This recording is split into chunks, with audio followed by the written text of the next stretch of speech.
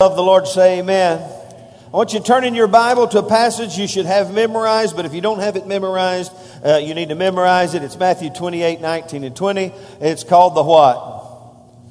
The what? The Great Commission. While you're turning there, let me say to you that each Sunday for the next, we're at the sixth, next Sunday will be the sixth Sunday of Sunday, or the third Sunday of Sunday Circles. We'll have 6 left. I want to encourage you to be, if you've not been to a Sunday circle, I'm on the verge of shaming you. I'll just tell you, as your pastor, I'm on the verge. It's every bit of 1 hour early. I know that's tough to think about, but we give you coffee and donuts, and we want you to be here for Sunday circles. Each Sunday, and in fact, where's everybody who were at Sunday circles this morning? Amen. Great group of people. Had a great time. We talked about leadership. And so last week we talked about discipleship, and you just get great truths that are very practical. Wasn't today very practical to help apply in your life in every area of your life? And we're going to do that for the next 6 weeks. And so we want you to be at Sunday circles. I'm resisting shaming you, but I'm just encouraging you. In fact, I want everybody to look around and just say, hey, I would encourage you to be at Sunday circles and just be here next Sunday at about 9:25. You get donuts and coffee. And in fact, while you're in the middle of Sunday circle, if you want more coffee, we got a little cart that just comes around and fills your pot or fills your cup and gives you another donut. It's a great time, and you're memorizing verses, you're growing in Christ, and when I dismiss them to discuss a point, it just comes alive. Jim, wasn't that great today? And so just be here for Sunday circles this next Sunday at 9:25, 9:30, and we're going to, hey, let me just say what my friend Jim Rapp said. You can't build relationships in rows. Relationships are built in circles. You'll never get to know somebody staring at the back of their head. Michelle, you'll never get to know anyone staring at the back of their head. And that right, Scotty? Scott, I know Scotty well. Scotty, come to Sunday circles next Sunday. Okay. He gave me a thumbs up. That's the only person I'm going to call out. Well, maybe not. Let me look out. Let me get my glasses on. I don't know. I'd love to have you at Sunday circles. I want to welcome some new members here that we've this last month have plugged in and become a part of our church. Joanna, is it Thiel? Did I say that right? Joanna, where are you? Huh? John Anna. There you go. I didn't read that right. John Anna, stand up. Let's welcome her into our church family. God bless you, John Anna. Good to have you today. And guess where she was at 9:30 this morning? Sunday circles. All right. And then Laura Perrin and her children, Gavin, Noah, and Blaine, they're all gone. Where's Laura at? Laura, stand up. Let's give her a big God bless you. Let her know we love her. Amen. And so we welcome them as new members. And let me just say, if you're searching for a church home, you know what? I believe you'll be blessed plugging in, becoming a part of Church on the Rock North here today. So I want to encourage you to pray about that and plug in and get involved. Are you at the Great Commission yet? All right, here we go. Matthew 28. We've been talking about the disciple, what it really means to follow Jesus. Let's all read this together, everyone. Go therefore and make disciples of all nations, baptizing them in the name of the Father and of the Son and of the Holy Spirit, teaching them to observe all things that I've commanded you, and lo, I'm with you always, even to the end of the age. That's Jesus' last words on planet Earth. And my, weren't they awesome? He gave us a great commission to go into all the world and do what? Make disciples. You know, Steve Morrell in his book, The Wiki Church, said this: we spend all our effort and energy trying to build the church. Jesus said, I'll build the church, you make disciples. And so we're doing our best to make disciples. In fact, last week we defined a disciple a little bit, and Steve Morrell helped me do that through the book Wiki Church. I don't have time to tell you why he named it the Wiki Church. You'll have to get the book and read it. I would encourage that. But we gave you 3 thoughts about who is a real disciple. What does it mean to be a disciple? And number 1, we talked about the fact that being a disciple or discipleship is a call to follow Jesus. Jesus, when he met his disciples, his first disciples, what did he say? Follow me. Everyone say, follow me. I'm telling you, he said, just follow me. In fact, one of the scriptures we'll read today, I may quote to you, it says he called them just to be with him and that they would preach the gospel. You see, the first phase of discipleship is following Jesus. And how many of you know, just like we learned in Sunday circles, just like we learned in Sunday circles, that if you're going to follow someone, there has to be a high level of obedience and submission and loyalty. And that's what it takes to follow Jesus. And I love what it says about Peter and these guys. When Jesus came along and he said, follow me, and the Bible says immediately they left their nets and began to follow him. I'm telling you, that's going to dovetail into what I have to say in just a few moments. But I'm telling you, it's time for some people to do some things immediately today. It's time to make some decisions today about your following after Christ. We also learned last week that discipleship is a call to fish for people. What did Jesus say to Peter and other disciples? He said, follow me and I'll make you fishers of men. That's one of the parts of the church that we thought evangelism was for Billy Graham. How many of you appreciate Billy Graham? But listen, that's not the totality of evangelism. In fact, the Bible says the evangelist is to equip the saints for evangelism. And God taught us and teaches us that we need to fish for men. I want to encourage you this week to go fishing. I said, let's go fishing. Every day when you get up, let's go fishing. We need to start fishing. Hey, you can fish on Facebook or you can fish face to face. I think that's better. So let's go fishing. And he said, follow me and I'll make you fishers of men. And then the third element that I think is so important of being a disciple, it's a call to fellowship with others. There's never anywhere in Scripture where God called disciples to be so autonomously from the fellowship of the saints. And so I want you to understand that and realize that God's plugging us in. In fact, what did Jesus do with the disciples after they were filled with the Holy Spirit, after he rose from the dead and they were filled with the Holy Spirit? Peter gets up and preaches and the church is born. And from that point, I'm telling you, and really even through the life of the disciples, they were together. They were fellowshipping together. They were eating their meat and their bread from house to house. There was genuine fellowship. Let me tell you something. Fellowship is not shaking somebody's hand on the way in and out of church. Fellowship is a relationship, a lifestyle of connecting with the family of faith. Fellowship is not showing up at bingo night or whatever. You know, that's a part of it. But it's a lifestyle of connected, committed, caring relationship for one another through the family of faith. So that was our discipleship defined. Everyone say a call to follow Jesus, a call to fish for men, and a call to fellowship with others. That's what Jesus, and that's what, hey, when you look at the Great Commission, that's what Jesus told us to make. That's who we're supposed to be, and that's who we're supposed to reproduce as disciples, not just attenders. And let me just say about the Sunday circles, it's not our goal to fill up chairs. It's our goal to make disciples. Okay? But we know if you're not in the chair, you can't be a part of this discipleship process. That, hey, this is what we're here to do, is make disciples. And everybody love the Lord, say amen. Hallelujah. So, hey, let's jump into phase 2 this morning. Let's talk about discipleship decisions. There are decisions, as I said. You think about Peter and think about all these disciples, the responsibility they had to make what some might call snap decisions. They immediately chose to follow Jesus. They left their nest. They made a break. Let me just say to you, some of you need to make a break for some things that got you all tangled up and undone from your relationship with Christ. They made a break and they began to follow Jesus. And as a result, they became disciples of the Lord Jesus Christ. Turn to Luke chapter 14. We're going to look at a lot of gospel today. How many of you know you can't get too much gospel? What's the gospel? It's the good news. Luke chapter 14, verse 25. I want to just read some of the... It's good to read the red. I'm going to read the red, and you follow along with me. Now, great multitudes went with him, and he turned and said to them... Now, we talked about this past week in Mexico. We were sitting around. There's no big screen TV and very little internet.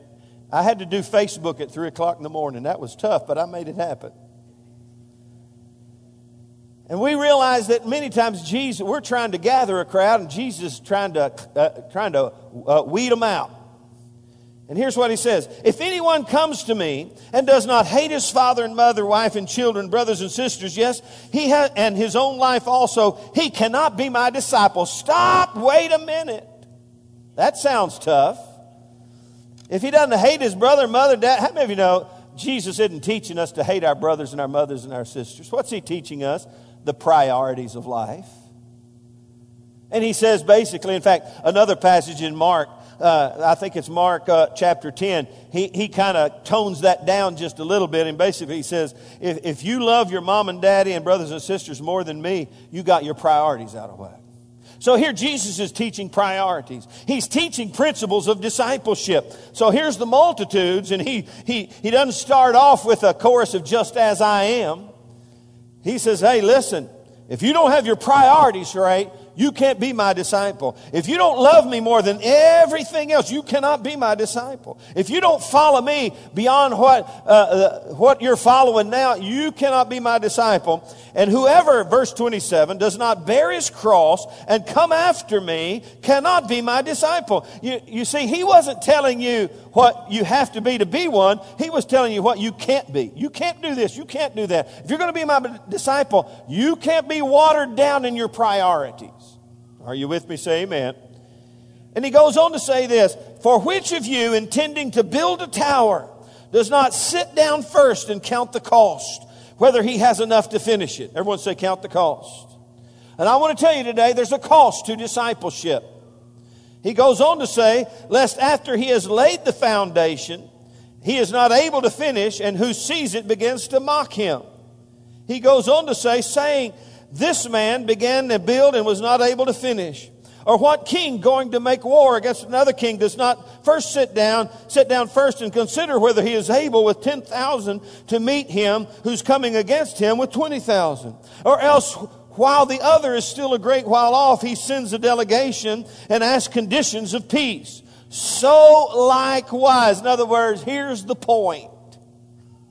Whoever of you does not forsake all that he has cannot be my disciple. Everybody go, wow. Man, that's tough stuff. And they had decisions to make. And all of us have decisions to make in our life. And Jesus is trying to teach us here in this story, in this illustration, this teaching that, listen, discipleship costs something. There's a cost to being a follower of Christ. It's going to, we have a philosophy, there's a philosophy in especially in America, that when you come to Christ, man, everything, he blesses us. But how many of you know, you got to read these parts too. If you don't forsake all, you can't be my disciple. If you don't get your priorities straight, you can't be a disciple.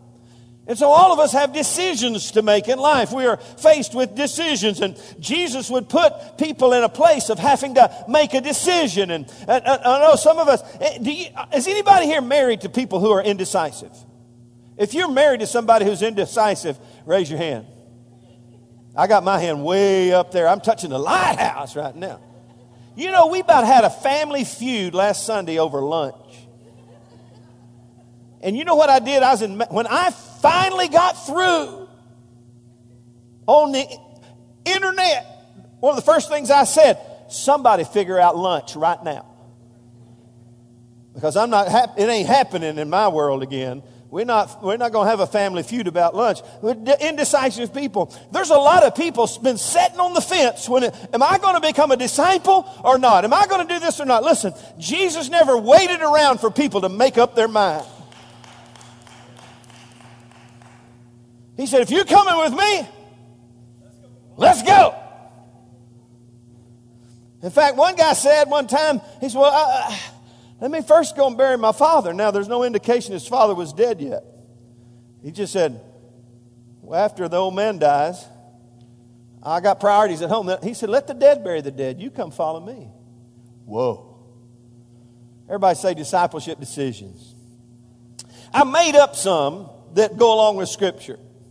So let's just do them. This may be fun. It may be, and some of them may apply to you. Some of them may not. I've got 6 decisions. 1 out of 6 ought to hit some of us, and maybe all of them. Here's one we all have to make. Am I going to hang on or let go?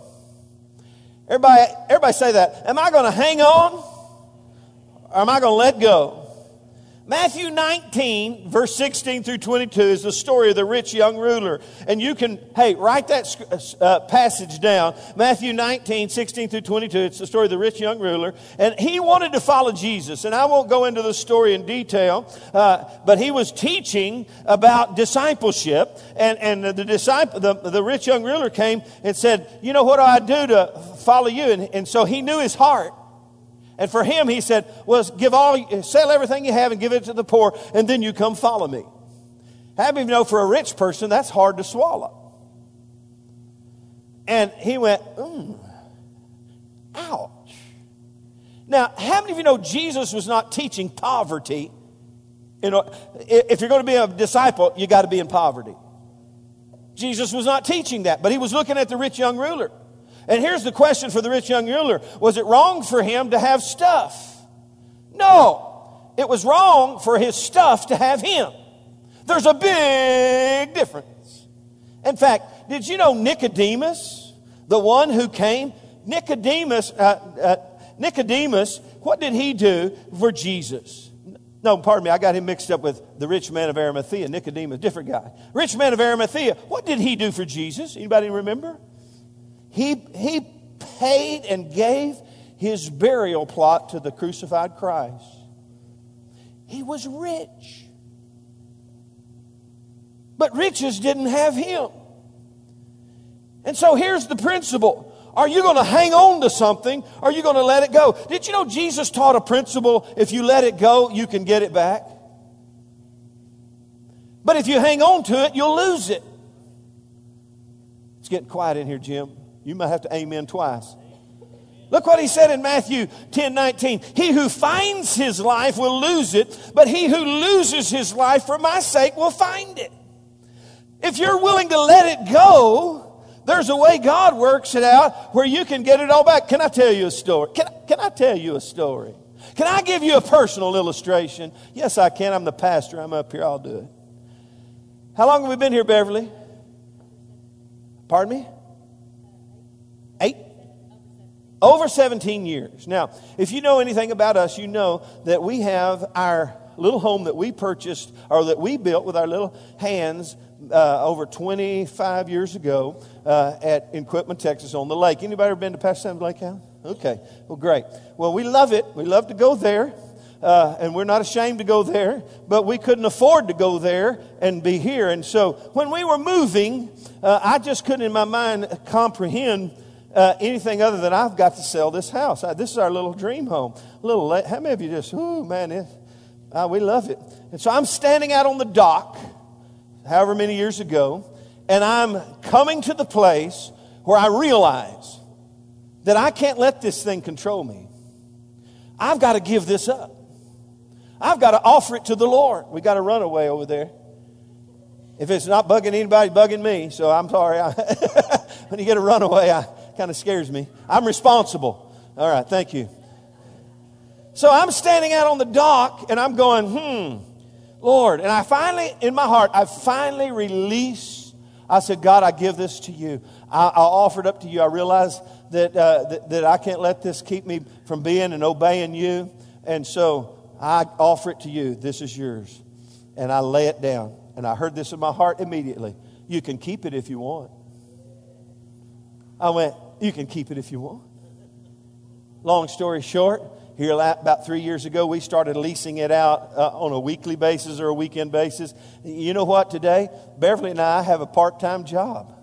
And we make extra money leasing our house. And when we go down there and I stand out on the dock, I realize God was thinking about me 18 years ago, however long it was, when he said, you can keep it if you want. He has my best interest at heart, but I couldn't let that thing hold me. Hey, you can't let things hold you. If you're going to be a disciple, are you going to hang on or let go?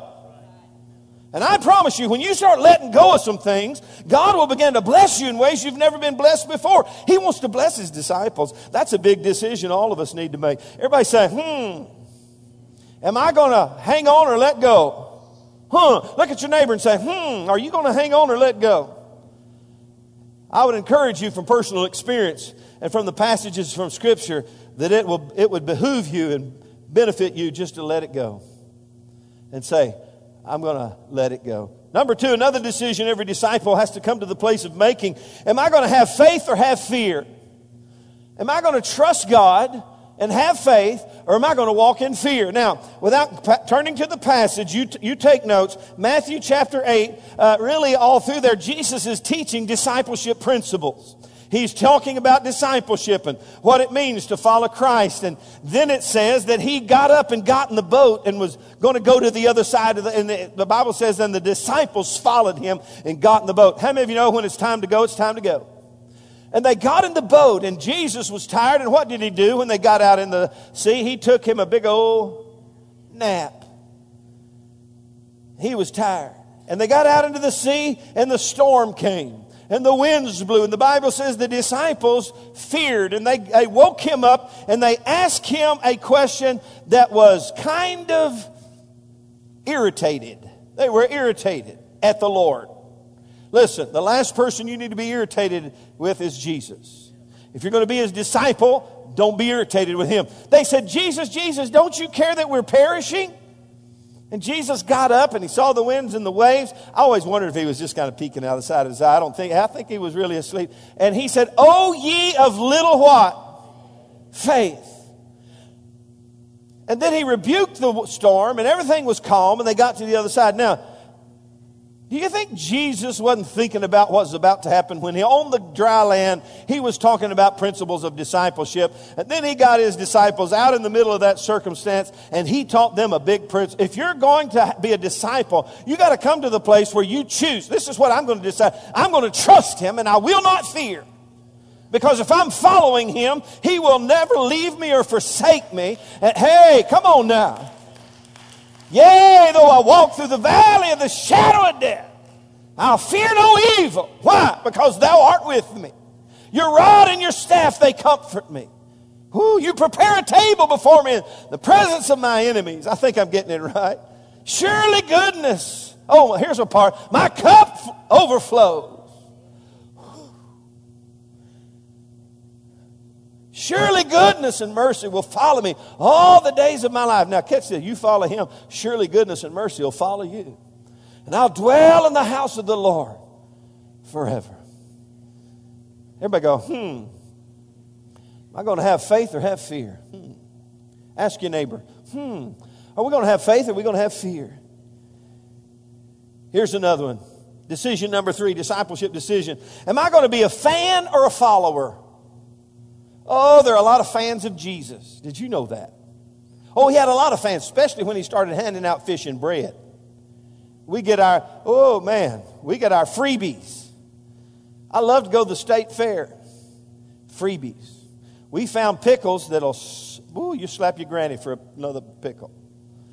TasteMyPickle.com. They're not cheap. But I'd go by about every 2 or 3 minutes and go, what are these? Hoping they didn't recognize the return. I was a fan. There's a lot of fans of Jesus. In fact, Jesus rallied up above. In fact, you go to John chapter 6. You look it up. I don't have time to validate all this for you. John chapter 6. Man, the fans, they were following Jesus. Woo-hoo! He's handing out fish and bread. Man, they began to follow him. And then he started saying hard things. He started teaching things like, eat my flesh, drink my blood. They didn't get it. They said, this is a hard saying.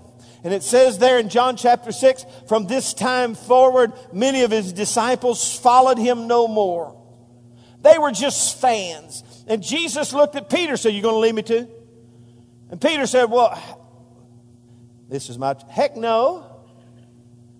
You're the one who has the words of life. Where else are we going to go? How many of you know Peter had it pretty much settled in his mind? Now there's some CEO Christians. I don't know if you've ever met any CEO Christians. You know what a CEO Christian is? Christmas and Easter only. The CEO Christians, you ask them, you talk to them, they're big fans. We went to church on Easter. And we're planning on Christmas. They're CEO Christians. You ask them, are you a follower of Christ? Oh, absolutely. I got a feeling they're just a fan. And so you got to ask everybody, everybody, Now, come on now. Everybody, Am I a fan or a follower? You got to ask look at your neighbor and say, are you a fan or are you a real follower? Because I'm going to tell you, a follower, even if it gets hard, he just keeps following. A fan will bail on you in a moment. Listen, they'll bail on you if things don't go right. They'll bail out on you. Oh, man, I've had a lot of fans as a preacher. Woo! And, man, the people who sing my praises the loudest, I watch them the closest.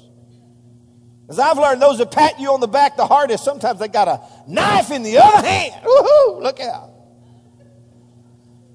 Are you a fan or are you a follower? It's a big decision all of us need to make. Number 4, am I going to be bold or be quiet? That's a question we need. That's a choice we need to make. Am I going to be bold with my testimony of Christ? Or am I going to be quiet?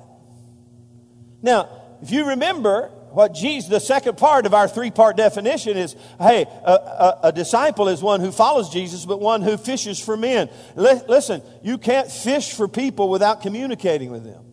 And he said he called his disciples to be with him and to preach his word. Open their mouth wide and share what Christ has done for them. You see, when we see the word preach, it makes us think of me, or makes us think of Billy Graham, or T.D. Jakes, or these, preachers and people who get up every Sunday morning. But listen, all of us are preachers. We're proclaimers. We're to be proclaimers of the gospel, and we have to choose. We have to make a decision in life. And listen, there are opportunities every day to either be quiet or be bold. Every day. And the easiest way to make those decisions is before you get into the face of them. Am I going to be quiet or am I going to be bold? Am I going to step up and speak His word, or am I going to hush my mouth? And that's what Jesus called His disciples to do. He said, I called them that they might be, this is Mark chapter 3, that they might be with Him and that He might send them out to preach. Now, if you go fast forward to Acts chapter 4, after the church is born and 3,000 plus people are born again, and I'm telling you, these Pentecostal folks had done rattled the religious bars, and they were stirring up the whole city, and the religious people gathered together. The religious leaders said, we better hush this up or it's going to get out of hand. And you know what they told them to do? They threatened them and told them, don't ever speak again in the name of Jesus. Don't do that anymore. And these disciples, followers of Christ, said this, whether it's right or wrong, you can be the judge, but we can't stop speaking about what we've seen and what we've heard. We can't tell it. And they threatened them, and they said they couldn't do anything more because of the people. In other words, the positive peer pressure was all over. And let me throw this out. The devil's biggest deal is to hush your mouth. Look at your neighbor. Look at your neighbor. Get them. See the whites of their eyes. Come on, seriously, look at somebody and say, the devil's biggest deal is to hush your mouth. It's true. And we've got to make a decision. If I'm going to be a disciple, am I going to be bold or be quiet? I thank the Lord for people who were bold in my life. I thank the Lord for a young, kind of uncoordinated young guy who was younger than me. I was a junior in high school, about to be a senior. And he walked up to me in the middle of the football field, and he started getting up all in my business about my milquetoast Christianity. And he got under my skin in a good way. I thank God for my speech teacher who said, I'm praying about your commitment to God, God. Stirring me up and realizing, hey, there is an influence that is trying to hush my mouth. And I really believe as a child, the enemy was after me to trying to hush my mouth. It didn't work. It didn't work. In fact, I might talk all day. Listen, am I going to be bold or am I going to be quiet? You got to make that decision. Listen, that's what discipleship is all about. Here's another one. Here's another big discipleship decision. Am I going to step up or step back? Remember Peter before he got filled with the Holy Ghost? What happened? He was a big mouth. He was. Jesus started talking about what was about to happen. Everybody's going to leave me.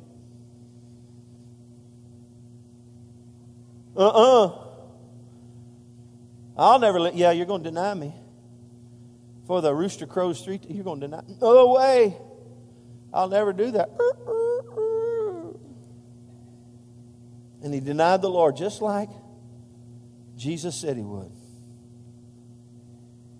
And the Bible says he went out and wept bitterly. Why did he go out and weep bitterly? Because what he thought he was not. And what did he do under pressure? When things got... First thing he did...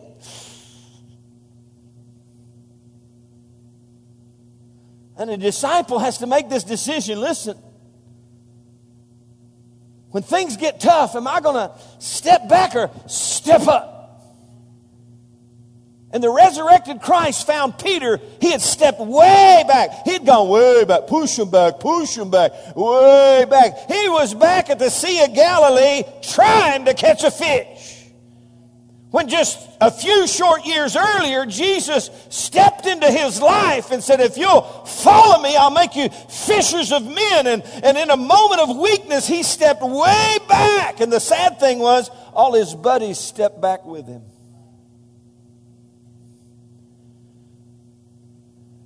And the resurrected Christ, and I think some people may be right down this road this morning, the resurrected Christ, John 20 and 21, you read it. Step back into his life. You know what Peter had realized? I've been a fan, but not a real follower. I've been a denier, but not a disciple. In a time of pressure, I stepped back. Did you know Hebrews says this? God has no pleasure in those who draw back. Hebrews 10:38. If anyone draws back, my soul has no pleasure in him. But how many of you thank God for the mercy of God? Woo! Jesus, the resurrected Christ, came walking along the sea. Peter, eyes peeled on him. Focus. It's the Lord. You know what that immediately shot through his soul? He's the God of a second chance. The Bible says Peter bailed out of the boat. Ooh. Man, I'd love to have been there for this one. Walked back up to the Lord. Jesus wasn't there going, there you are, you sorry, deny me. Let's have lunch. Now, this is my divine imagination. I know you've caught nothing, but I got some. He walked back into Peter's life. And he said, Peter, do you love me? Well, evidently not the way you need me to love you. Well, feed my sheep. Peter, do you love me? Feed my sheep. Feed my sheep. You know what he was giving him? An invitation to step up. Today's an invitation for, listen, some of us, we've made a career out of drawing back in a time of tension. It's time to step up. Good. For goodness sake. For heaven's sake. It's time to step up. Real disciples have to make this choice. Am I going to keep stepping back or am I going to... It's time to step it up. And Peter and the disciples, they got back into the place of obedience and following Christ and went to Jerusalem and waited on the promise of the Father, and the Holy Spirit was poured out. And there's old Peter, was a denier a few days ago. He's about probably 40 to 60 days out of having the worst decision of his life. He went from weeping bitterly. You listen to me today. He went from a failure to a genuine follower of Christ. And in his moment, he stepped up and he boldly proclaimed the gospel, and thousands of people came rushing into the kingdom of God because he said, I'm sick and tired. There's gravel in my mouth. When I stepped back, it was bad. And now I'm stepping up and I'm going to follow him. And he did to the day he died. That's what discipleship's all about.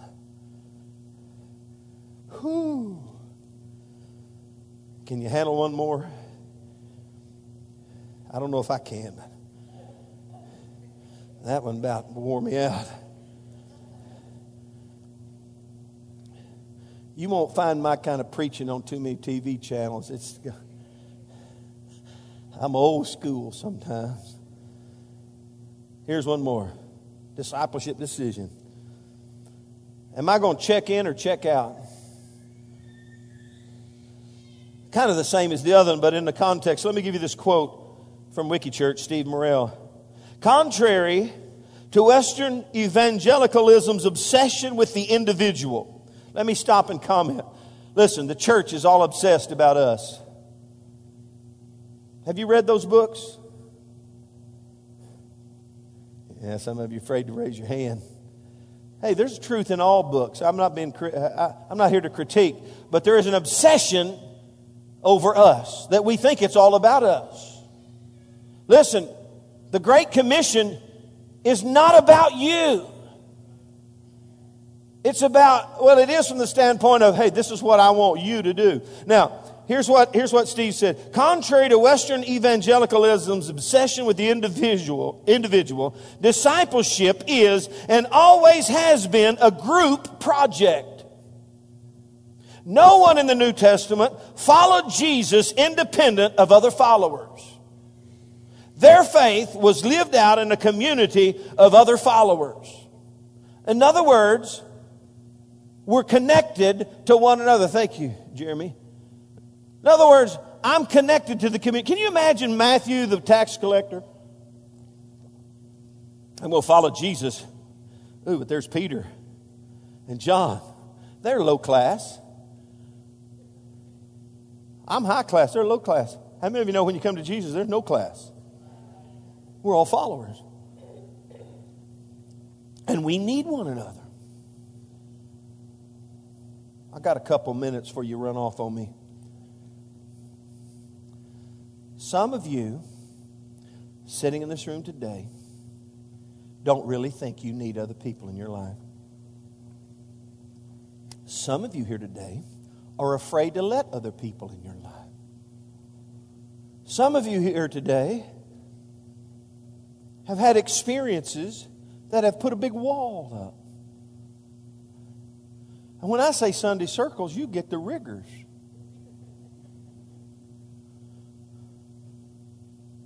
And you're just happy staring at the back of somebody's head. That's not discipleship. You know what I did last weekend before I went to... we had our pastor's conference, our Church on the Rock network of ministers, and they gave me 45 minutes to talk about daddy issues. You know what I had to do in front of my peers? I had to tell them about my daddy issues. Had to get kind of transparent, didn't I, Jim? Kind of embarrassing, matter of fact. But it worked, I guess. You can't hide those things. Everybody already knows. And if you're going to be a disciple, and listen, there's no way around that. You cannot convince me that the Holy Ghost or the Word of God teaches you and tells you to stay disconnected from a local body of believers. I'll fight you to the core over that one. You tell me the Holy Ghost told you that, I'll tell you, you're listening to a ghost, but it ain't the Holy Ghost. Because the whole thing of Scripture is connect and get together and check in, don't check out. Oh, I see them check out all the time. I've been doing this thing for a while, Beverly. How long have we been doing this? Since 1983, full time. Okay? I've seen people check out. Hey, I've seen people check out of this church in the last few weeks going, and for the silliest things. Be careful, Pastor. You might offend somebody. I'm offended a little bit. Because, come on, we got a great commission to accomplish. We can't let the little pity party things and the petty things of life keep us from being family. Listen, when my family had an issue last week over lunch, I lost the battle, by the way. We went somewhere and ate a pita pocket. It was really cool. Josh, I'm sorry. And I'm glad y'all left because my wife was out in the parking lot in the middle going, which way do we go? Which way do we go? But you know what? I love my family. Come give me a hug, Josh. It ain't no big deal. Come on, brother. Pita pocket, I don't care, man. I don't care. It was good. It was good. My wife went up to order, and it's one of those places you got to work to figure out what you're going to eat. I don't go to those places. Don't make me build my biscuits. Just show me a picture. I'll take that. I don't want. Ryan took me to Witchy Witch or something. And you had to, it's just this mass of choices. Just show me a picture. I told my wife, she went up, she said, come here and tell me what you want. I said, no, just put something on that. No, I didn't want to go to a Witchy Witch. Anyway, our family made it. We love each other. We're not going to let lunch keep us from fellowship. We're not going to let the petty thing. Am I going to check out or check in? You know what? Sometimes I get people coming to this church. You know what they just did when they came here? They checked out. I can see it on their face. And you talk to them very long, it starts oozing out. Well, we used to go to. I go, oh, okay. Some people have I've been gone all week, pardon me. I've been hanging out with dudes. People I can't understand. And by the way, what'd you say Delfino said to me? Delfino said it's been a year since I've seen you. Oh, that made me lose my place. But let me try to get out of this. I've been here a while. I've seen people, and I smile at them every time I see them. They checked out of here pretty quick. Then they went there, and then they checked out of there pretty quick. And they checked out, and you know what? They're still checking in and checking out, and they think the Lord's leading them to persecute all the preachers in town.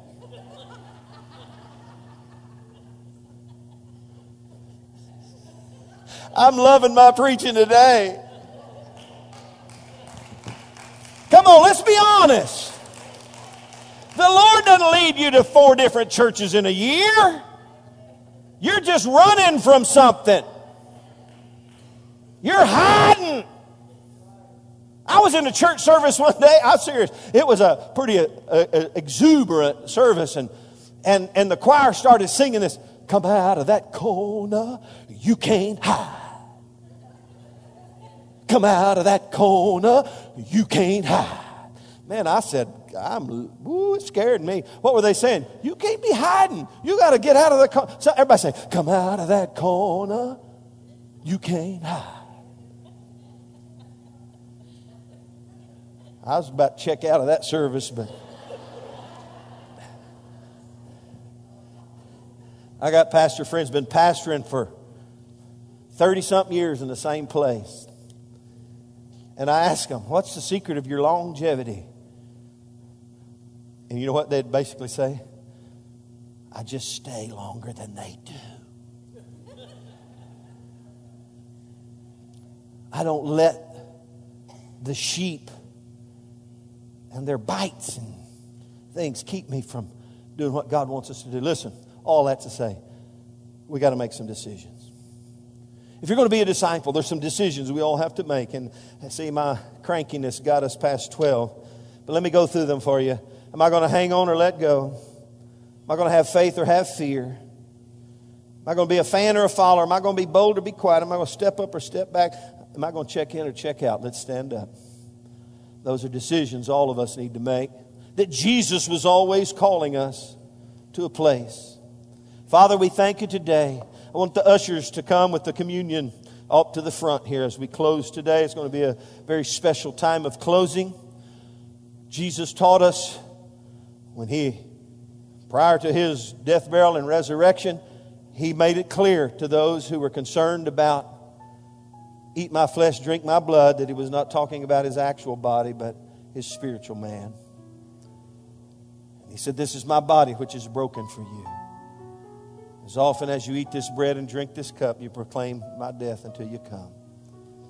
And as we close today, if you're making a decision to follow him, I want to encourage you to come and take the communion. You can just take one of the representations of the body and one of the cups and walk aside and step aside and use this altar for a few moments and say, Lord, today, as I remember the choice you made to die for me, the price you paid for me, I choose to follow you. I choose to give my life to you, to let you be the Lord and the leader of my life. Father, we thank you for what you've done for us on the cross. In Jesus' name, amen. Today, no pressure for you to come this way. If you'd like to partake communion, I'm going to encourage you to come and do that. And you're dismissed at your leisure. Take as long as you want or as short as you want. God bless you. Thank you so much. We love you. See you Wednesday night.